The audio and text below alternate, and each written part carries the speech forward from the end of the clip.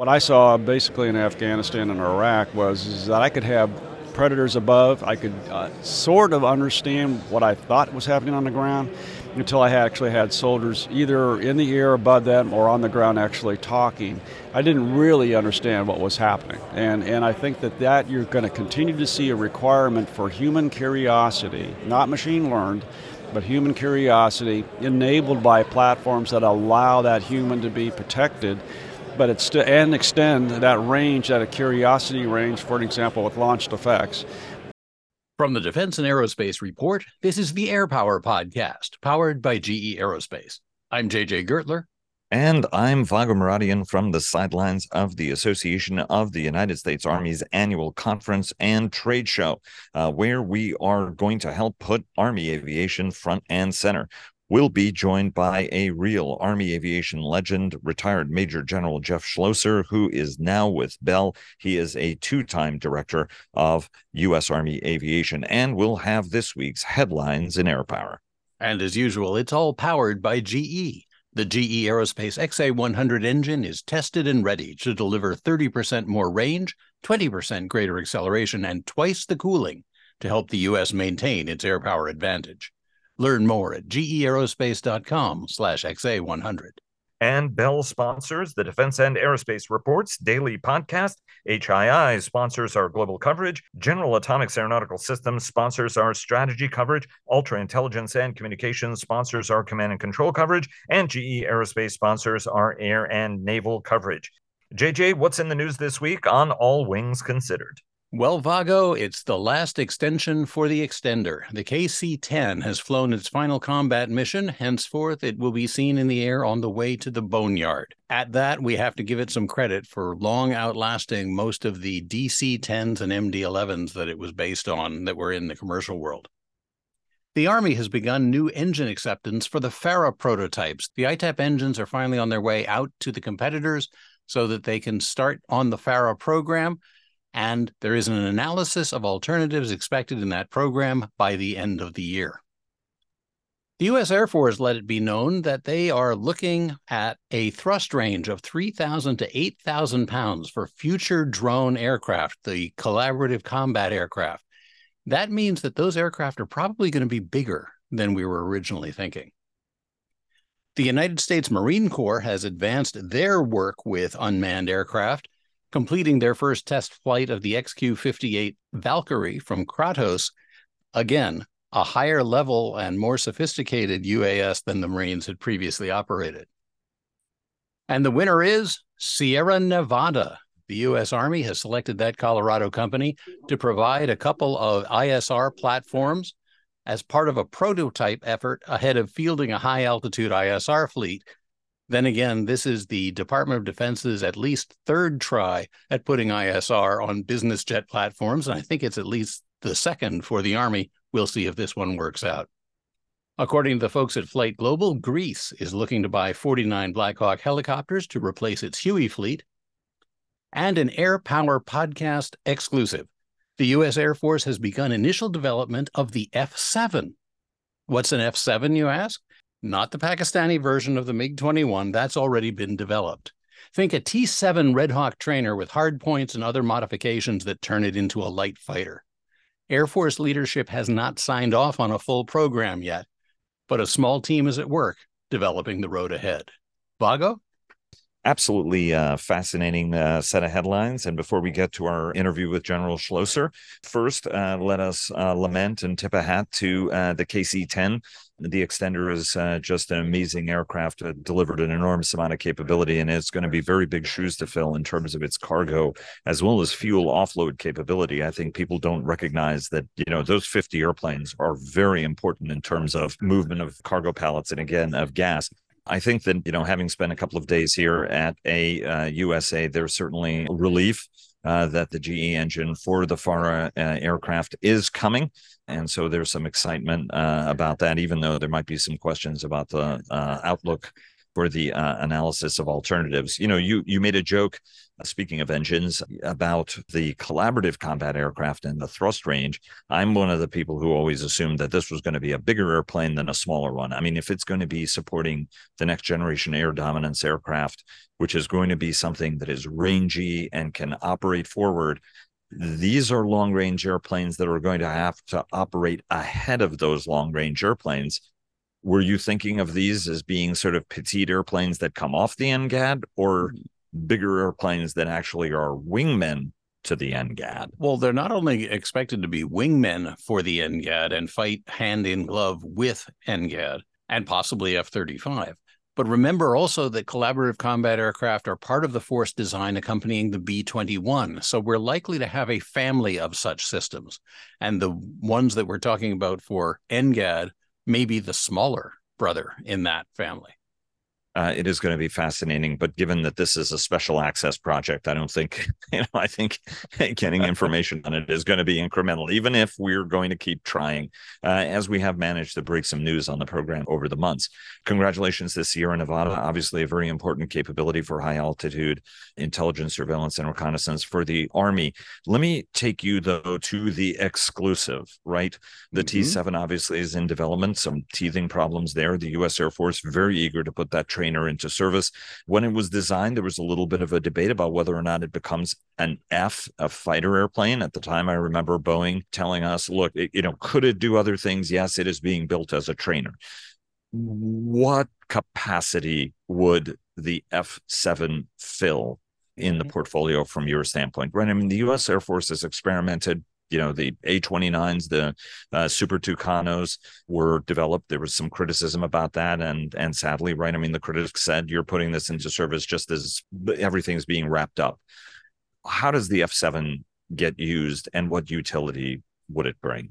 The idea of an export lightweight fighter, or comparatively lightweight fighter, something of a successor to the F-5 in spirit, is one possibility. But remember also that the Air Force has the advanced tactical trainer concept that they're working on, which is a trainer that has higher performance than the TX that became the T-7, that is primarily to be used as an adversary aircraft. So if you have something that's based on a trainer but has higher performance, it probably has lower operating costs than using frontline fighters as adversary aircraft. And you may be able to tailor it to resemble a number of the different airplanes that we would likely encounter elsewhere in the world. Put your market analyst's hat on this, right? How attractive is a jet like that going to be? Right. I mean, I think that some people forget that your day job is the military aircraft guy for the Teal Group, a role that Richard Abalafia of our Sunday podcast used to fulfill. And by the way, I just have to say what a treat it was to have you, Ron, and Richard on the show all together when we saw each other at the aerospace event, Joanna Speed's new conference. That was just an absolute blockbuster. Yes, go find that podcast that first dropped yesterday. It started out as a bit of a pickup opportunity, but actually got into some rather worthy analysis on major headlines, including Gaza. What are the market legs for this? Because ultimately, it's not abundantly clear. Yeah, in the 1950s, when you could get a Tiger II and put it into service, right? I mean, the F-5 had some legs, but pretty much since then, people opt for F-16s, they opt for Gripens, they opt for Rafales. What's the market this plane would fill? There's a market slot that's between a high-end turboprop and an F-16, where a country that may be operating Tucanos now in a light fighter role or an attack role would want to be able to move up to something higher performing, but may not have the budget for F-16s. And I think in addition to the advanced tactical trainer role for the United States Air Force, that foreign countries might look at that and say that's an appealing next step. Now, could you have a decontented F-16 that would compete with it? Quite possibly. But a lot of this depends on whether the U.S. Air Force actually uses the F-7, because as you know, all around the world, Air Forces want to buy what the Air Force in the United States is flying. And if it doesn't have that USAF imprimatur on it, it doesn't do so well. Ask the folks who tried to sell the F-20. Thanks very much for giving us the historical redux on that. And, I would add the Scorpion, right? The Airland Scorpion that Textron acquired and invested an enormous amount of money into was seen as really a breakthrough aircraft. The unfortunate thing is, whether the Air National Guard was interested in it, the U.S. Air Force itself wasn't interested in it, and it ended up torpedoing the prospects of what would have been otherwise a brilliant idea for a flexible airplane that could have straight wings, swept wings, could be unmanned, as well as carry a decent amount of payload and do it very efficiently. Mm-hmm. Sure. There is one other significant difference, though, between the Scorpion and a potential F-7, and it's that the Scorpion was a brand new clean sheet of paper aircraft.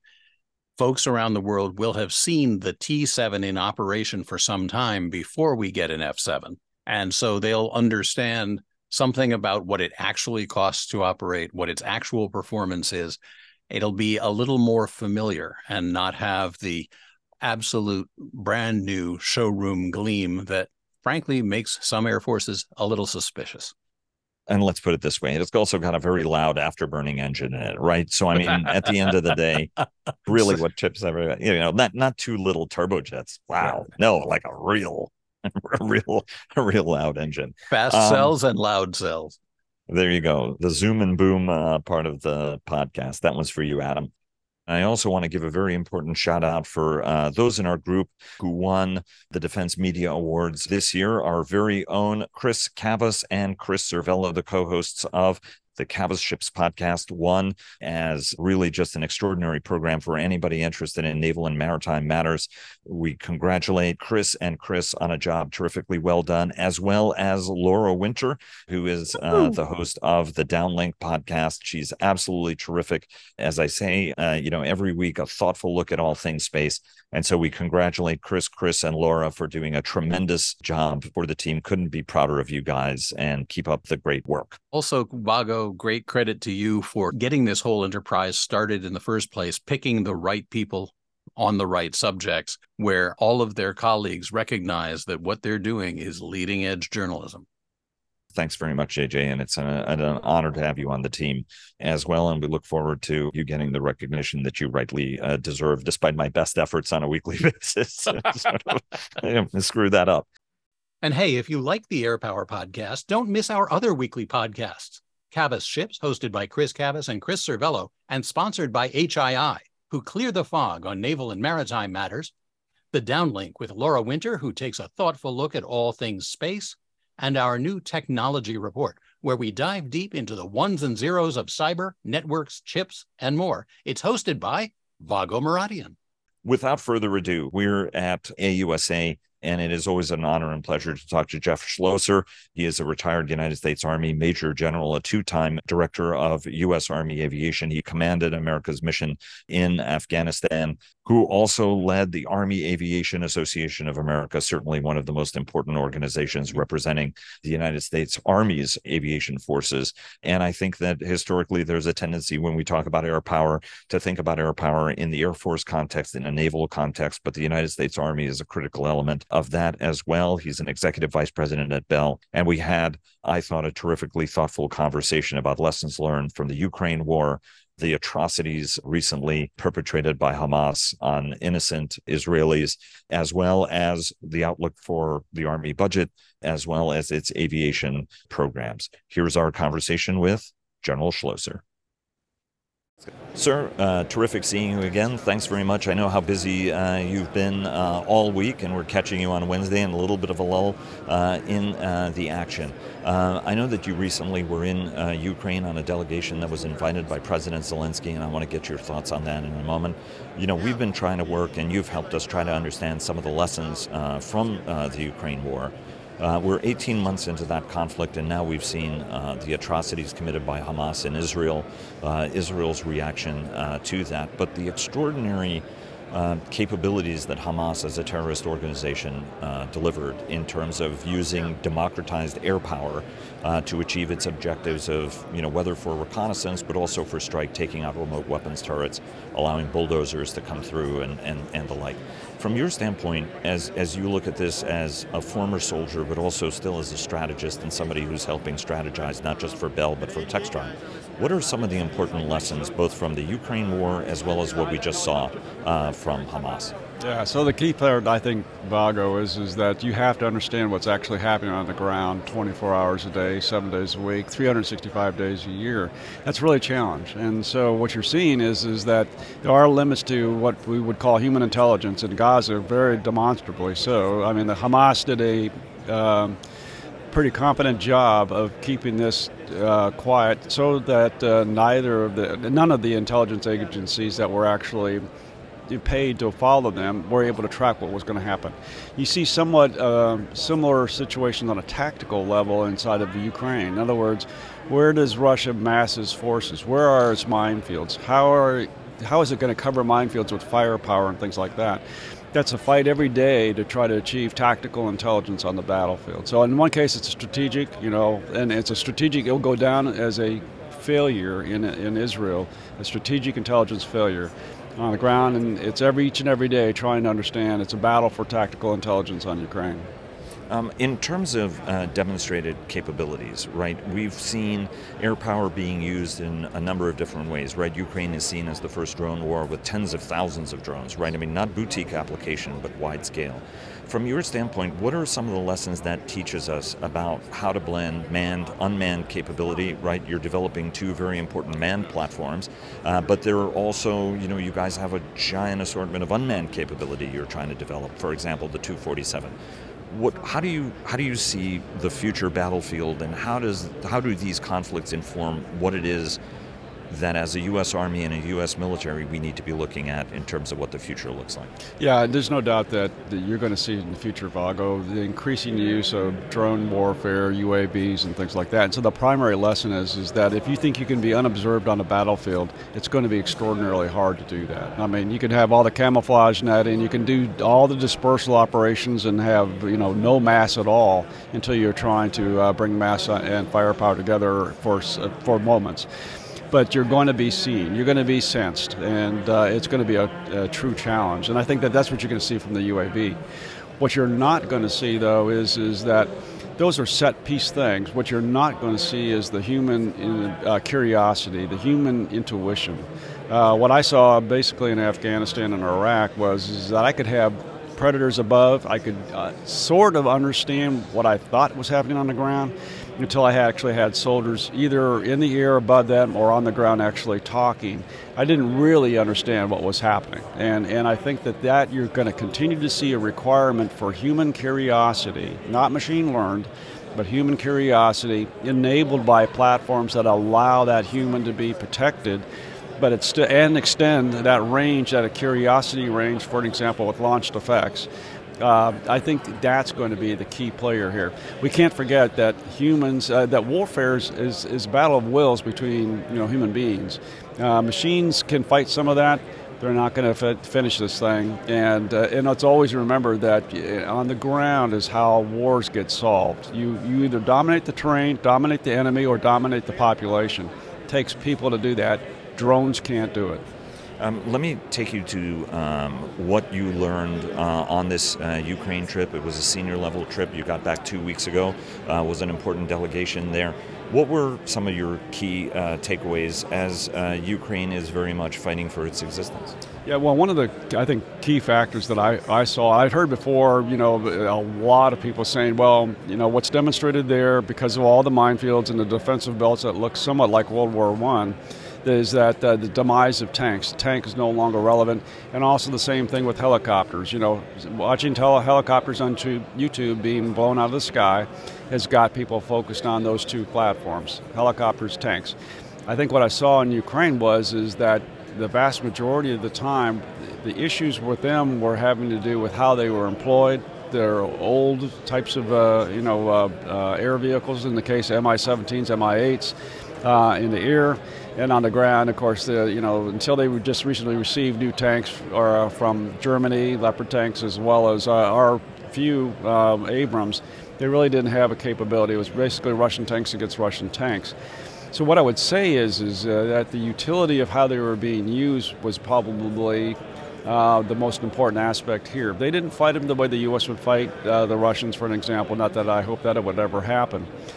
What was fascinating, though, is the incredible heroism. I met, as I said, with the Chief of Staff of the Army Aviation in the Ukraine. He introduced me to a colonel who's known as the hero of Mariupol. In spite of Mariupol being surrounded by Russian forces, he flew in there, and I believe it was an Mi-17, essentially 10 to 20 feet off the ground, 13 times, to help evacuate Mariupol, help evacuate the wounded.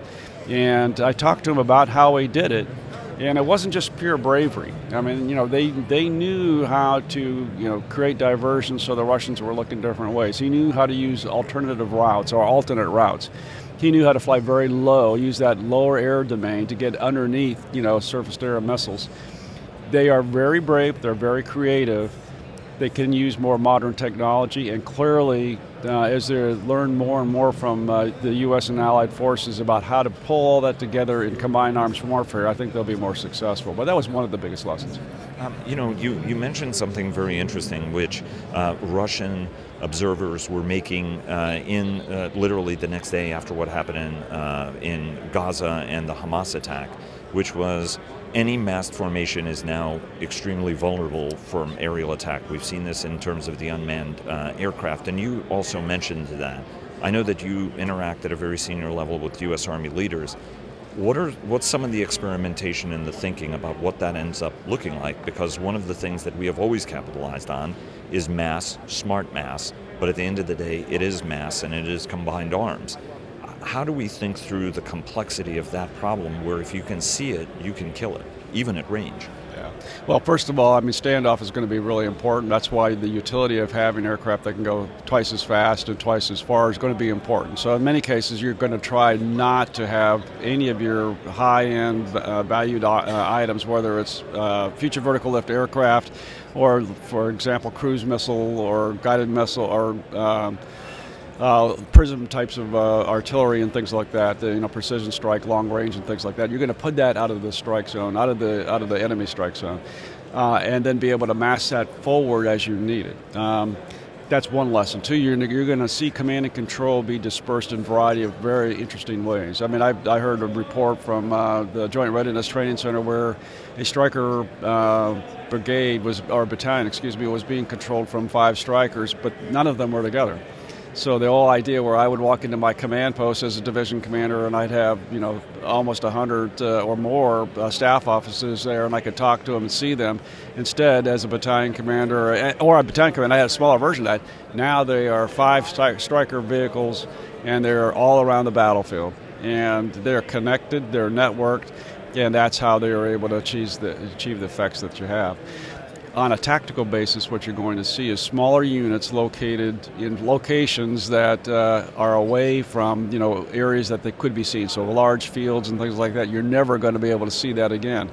And instead, they're going to be in areas where they're under trees, they're under some sort of a cover or concealment. And then when they're needed, they will mass on time, on target, and then they'll rapidly disperse. And so I think you're going to see things like that happening more and more in future conflict. But right now you're seeing it in training in the United States military, and the Ukrainians are actually doing it on the ground to the best of their ability. You were a Cold Warrior. You also were among the airland generation of warriors, where you guys were prototyping greater combined operations between the Air Force and the United States Army. The only way a war in Europe was going to get won was doing airland battle, and General Starry and the brilliant work that he did in that. But you also grew up in a very mission command environment. Talk to us a little bit about the resuscitation of that, the discussions, and my understanding is that a new generation of soldier are talking to your generation to figure out how is it you guys did this, how much leash you got, because in Iraq and Afghanistan, you could use the radio because you could. Talk to us a little bit about that transition that has to happen and what that means for Army Aviation Forces, because during the Cold War, you could be very effective even if you weren't emitting or talking a lot in terms of mission execution. Absolutely. So, to go back, so I was a combat engineer platoon leader during the Cold War and on the Fulda Gap, right? I had a set piece fight that I knew that I had actually knew who the enemy was on the other side or who was the potential enemy. I knew the Soviet Union forces, the Soviet forces. I basically knew my instructions from beforehand.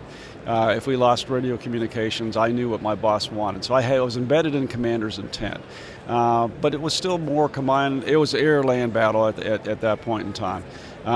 I was fairly well aware of the type of forces that would be on my side, as well as whether it was air forces from USAFE or whatever, and clearly knew at that time they were Cobras that were going to be basically operating over the shoulder and then in front of me.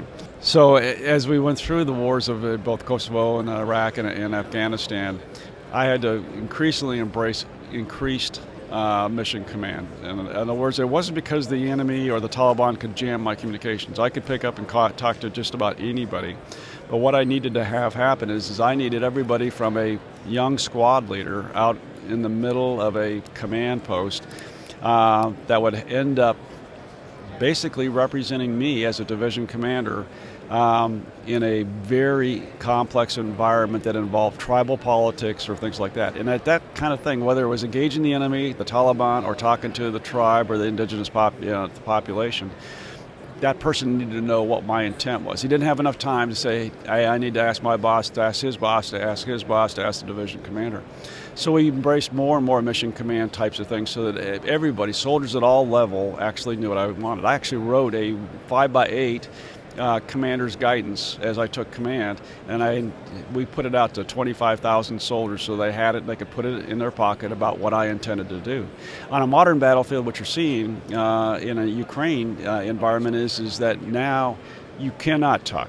You can be jammed. If you have a radio, one, you'll be located and you'll be targeted, or you will be jammed. And so it's increasingly important now that commanders at all levels, all the way down to squad leaders and really soldiers themselves, they have to understand what is the intent of the commander that's right above them. What are they supposed to be doing? And then given freedom and the backing to go out and make alterations to what had been set before as a plan. You know, we always make this joke that, all planning is great, but no plan survives contact, with the enemy. Or, you can have a plan until you get punched in the nose. I think somebody else said that, way more famous than me. And that's absolutely true. And so how do you do that? This next generation of warriors, you've seen them right now, are being given leeway to make decisions that are, in some cases, well beyond tactical decisions. But they're embedded with the overall idea of this is what we are trying to accomplish in time in the area that you're at. Let me take you to want to follow up one thing, because I want to get to budget and programmatics, because obviously this show is as much about the culture and the leadership elements of it as it is about technology, but we're going to focus on technology in a minute. When it comes to the kind of advanced air and missile defenses, obviously the Ukrainians are not finding the way we would, right? USAFE would go in there and take out the radar sites and be able to establish greater air superiority for you. Right now, what are the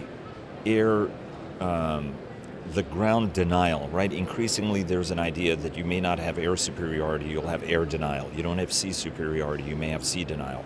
Ukraine doesn't have a navy, but it is very effectively not denying the Russians use of the Black Sea, to the point that they pulled out of Sevastopol and went to Novorossiysk. What do you see when you see the air defense environment and people talk about the vulnerability of air assets? Right? I mean, H.R. McMaster would talk about the vulnerability that the U.S. Air Force would have to confront in situations like that. How do the Army's air forces operate in this environment, and how do tactics have to change and the approach have to change to be able to operate and succeed in this environment? Yeah, so I'll go, as I grew up as an aviator, both in the conventional aviation as well as in special operations aviation, what we always had were fairly complex plans to do suppression of enemy air defense, right? In other words, based on, timetables and time on target and things like that, where we would actually locate, enemy radar systems, and using our Air Force or using long-range artillery, which we still had and did, or potentially other types of capabilities like HIMARS, we would actually systematically eliminate in a corridor the enemy air defenses, right? And that still is a good plan today. In other words, what you have to do is be able to understand what is happening in the area that you want to use, who's out there, what's their capability, And sometimes it's based on emitters like radars. Sometimes it's going to be based on basically launched effects. But even in my day, what we had was we did have some satellite capability in special operations, or we had everything from Mohawks back in Germany and Korea and things like that. I have to describe that to many of the listeners out there, but basically an ISR platform, basically. A great airplane. Yeah, absolutely incredible, and we relied a lot on that. And to locate these corridors of potential weakness, take out the radars as you possibly can, and then try to penetrate. And you see the same kinds of concepts in new thinking in the Army about how do you use the aircraft in the lower air tier, the lower air domain, to actually do that location or reconnaissance, then the penetration of a weak area, take out the radar systems, and then exploit it with a very rapid, and that's where the long-range assault aircraft plays a role, a very rapid exploitation. And my guess will be is that this actually does look to me more like a flow from my days all the way to Fulda, all the way through Kosovo, and then later on in Iraq, and then also later on into Afghanistan, and now what you're seeing on the ground, or what is needed in Ukraine. It's really you're not seeing it demonstrated at this point in time, right? Let me take you to the budgetary and programmatic outlook. Ukraine reminds us all that people and equipment matter, and you will burn through enormous amounts of equipment very, very quickly. Everybody would mock the notion of artillery shells. We're running out of artillery shells. We're running out of GMLRS. We're running out of javelins. We're running out of Stingers. So much so, in fact, we now have a challenge with Israel and Ukraine. Israel gave up some of its stockpiles and now needs capability that we're going to have to backfill, and everybody's, I'm sure. Don't forget Taiwan. We owe Taiwan quite a bit. So go on with your question, but don't forget that country as well. Exactly. Thanks for reminding me. Right. So I mean, we have two hot immediate ones. We're trying to deter another one. There may have been cahoots in this, where Russians could have helped with jammers or Iranians or whatever, and I'm sure that the after-action intelligence will show us that. But it's awfully convenient for both of these countries that this conflict would take place. What is from a budgetary standpoint, because you do run the Washington operation, the government operation for Bell. What does this budgetary picture look like? Right now we have fiscal chaos. The United States Army is trying to grow its force structure, even though it has recruiting challenges, but has fallen less short than it has in some other years. We have the optionally manned fighting vehicle and the ground portfolio. The United States Army is racing. Secretary Bush, Assistant Secretary Bush, has talked about the munitions and getting artillery shell production, not just for ourselves, but for our allies and partners. There's a little bit of worry, and we'll get to that in terms of whether FARA and FLRAA both get funded. As well, where does the Army's overall portfolio, from your standpoint, stand in terms of it being funded and robustly funded?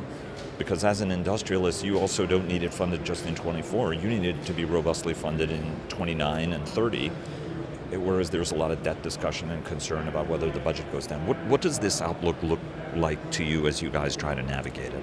Well, I'll say one thing, Bago, is that the old idea, in manufacturing as well as warfighting, that just in time will work. In other words, I can provide a part or a capability or a munition or a aircraft just when you need it prior to a war, and I can build huge numbers, a bomber a day, for an example, during World War II or something like that.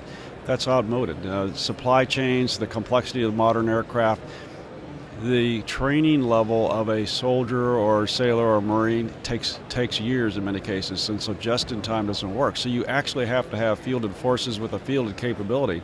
They have to be modernized. I mean, right now you have, just speaking about Army aviation, you have the most modern normal fleet right now. We call it a legacy fleet or an enduring fleet, but the Blackhawks, the Chinooks, and the Apaches are absolutely modern, and they are not only modern in capability for right now, but they basically are relatively new. We have an opportunity to transform that part of the Army. At the same time, we're transforming the rest of the Army, whether it's armored warfare, et cetera, et cetera. We're trying to do the same thing with soldiers. And we are having huge issues with I think, being able to recruit, although there are new initiatives to be able to recruit more soldiers, I know, and this applies to all the other services.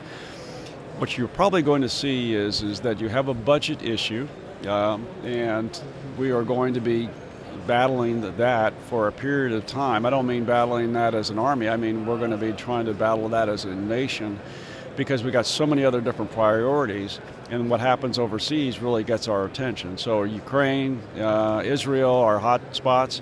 Taiwan is something that we're deeply concerned about, trying to deter any kind of aggression from the Chinese.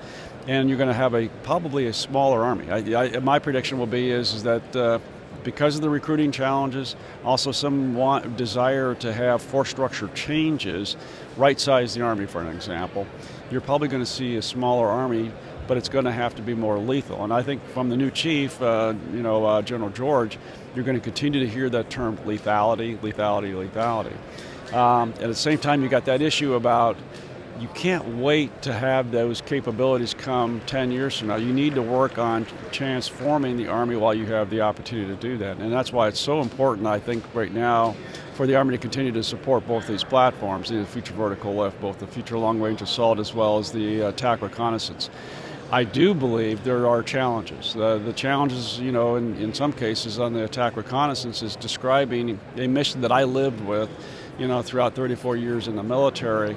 But to somebody that's never been in a war, may be very hard to understand. The reconnaissance mission, the idea of reconnaissance and then penetrating, as well as being able to control, coordinate fires on a very complex civilian and enemy battlefield, where you've got to be able to tell the difference. And sometimes you clearly can't see it from satellite or an ISR platform. You need to be on the ground, basically doing reconnaissance, or in the air domain right above the ground. So it's a fascinating challenge for not only the Army, but all the other services. I think they can be successful, but they do need strong support from the American people, and they need strong support from the Hill and our elected officials as far as the budget. Let me ask you two quick questions before Jeremy gives me the complete hook. One is on FLRAA and where you stand. Obviously a big win for you guys. There are a lot of folks who still remain a little bit disappointed that they didn't win, and there is going to be a competition for resources on that front. Where does FLRAA stand, right? The United States Army has never picked an airplane that has gone straight into production from down select. There are discussions about whether or not the speed has to go higher. You guys picked 280 for a very good series of reasons. Where does the program stand right now, and are you comfortable and confident that the program is going to be shielded, supported, and end up delivering the kind of capability over the long term that the Army has wanted? Yeah, so I'm involved with the Future Long Range Assault program. I was actually involved with it in the start of 2013. So here we are in 2023. It's actually 10 years later. I mean, it's been fairly rapid, and we flew 200 hours over a 3-year period. Where we are currently is the Army is our customer. We're working hand in hand with PEO Aviation and the program office. We're on track for a milestone B decision in the, what I would say, June-July timeframe. We're very optimistic, and I think what we heard here at the show from all the Army leadership is they too are very optimistic that we'll successfully pass the milestone B and go into an actual program of record. What you'll see immediately after that is that, in fact, we're already making these capital investments to produce the parts for these aircraft. 8 aircraft will be built as basically production representative aircraft that will be going into test. What follows that, still on the same contract that we're under, will be 8 LRIP aircraft, or low rate initial production aircraft, that will be used to field the first unit equipped in about the 2030 timeframe. Obviously, we look forward to ramping up production right after 2030 and start fielding future units, and we're pretty excited about that. It's great to be back and have the Army as our primary customer. It is extraordinary, and I know how hard you guys designed this to make sure that it didn't change too much as it goes into production. So we're very interested to see what are the changes and the trade-offs made. Let me ask you one last question, which is about FARA. You guys obviously had one very big endorsement. In the selection of that, the Army did question the compound coaxial approach, so there were a lot of folks who believe that you guys might have an edge in that next competition as well. But we also don't have a master aviator who's chief of the United States Army. And this was something that was very important to General McConville, one of the most consequential chiefs we've had in a long time in terms of a variety of things that he managed to touch. The Army has announced an analysis of alternatives now. Some of us cynically look at that as an off-ramp, potentially. What's the outlook for the FARA program, and where does it stand, and are you convinced that this is going to see its course through just like it did on FLRAA? Excuse me. I remain very optimistic just because the Future Attack Reconnaissance aircraft is actually this incredible need or a requirement for the U.S. Army. So it's something that they absolutely have to have. The best proponent for this actually isn't an Army aviator. It's, in fact, the armored forces on the ground, the infantry, the combat engineers on the ground that absolutely need that reconnaissance capability and the light attack capability, not only over their heads, but seeing 30, 40 kilometers in front of them. That's going to be the best proponent. I'm looking forward to working with the rest of the Army so that they do understand that is the capability that they could get when they have this kind of a platform. There's one question, sir, that I need to ask you because of your experience in Afghanistan. When you commanded the mission there, it was at its nadir in some respects. We didn't have enough people, and you were one of the people who actually helped stage and prepare the field for the surge to come. And one of your concerns, as you note in your book, was it's one thing to take the bad guys out. It's another thing to be able to build some sort of lasting equilibrium and a lasting peace that goes well beyond the use of military force. We're seeing in Ukraine a test of wills between two nations, but ultimately it will have to be settled. Just like what we're seeing now is horrendous and heinous as the actions that happen in Israel. There will be a reaction, but then the question is, all right, what comes after this? As a soldier who has experience in more places than many other soldiers, what's the right approach for folks to be thinking about this in terms of what do you think of after the conflict? Because ultimately, it's about a political resolution at the end of the day. I mean, in all cases, war generally is a political, fight that actually goes to a military capability, and it ends up having to still be resolved politically or through an armistice or discussions. And so what you'll see, I think, in the Ukraine is that right now you have a war of attrition, two sides working to wear itself out. I think that Putin thinks that he can outlast NATO and the Ukrainians. It's not clear to me that he can, and as long as there's strong support for the Ukrainians, I think that they have a better than even chance of being able to wear the Russians out, and eventually they'll probably come to some sort of an armistice. In Israel, what you're going to see is what Israel's dealing with is something that is not going to go away tomorrow. They can reduce Gaza to rubble and move all those refugees or all those people to someplace else. But at the end of the day, you've got a group of people that desire to be citizens of their own country or citizens where they are respected as equal citizens in a country such as Israel. Israel's going to have to figure this out politically. This is something they are going to have to deal with. Until that happens, you're going to see terrorist groups like Hamas do very violent things that the rest of the world believes is absolutely atrocious. I think it's atrocious. I'm certainly not saying that anything that they did was made sense, but it's a political issue that Israel's got to solve. Sir, it's always an honor and pleasure. Thank you so very much. Best of luck, and already looking forward to talking again soon. Thanks so much. Vago, thank you very much for having me on the podcast. Thanks so much for listening to the AirPower podcast, and if you enjoyed what you heard today, hey, please tell a friend. Special thanks to GE Aerospace for powering the whole flight. We'll be back next week.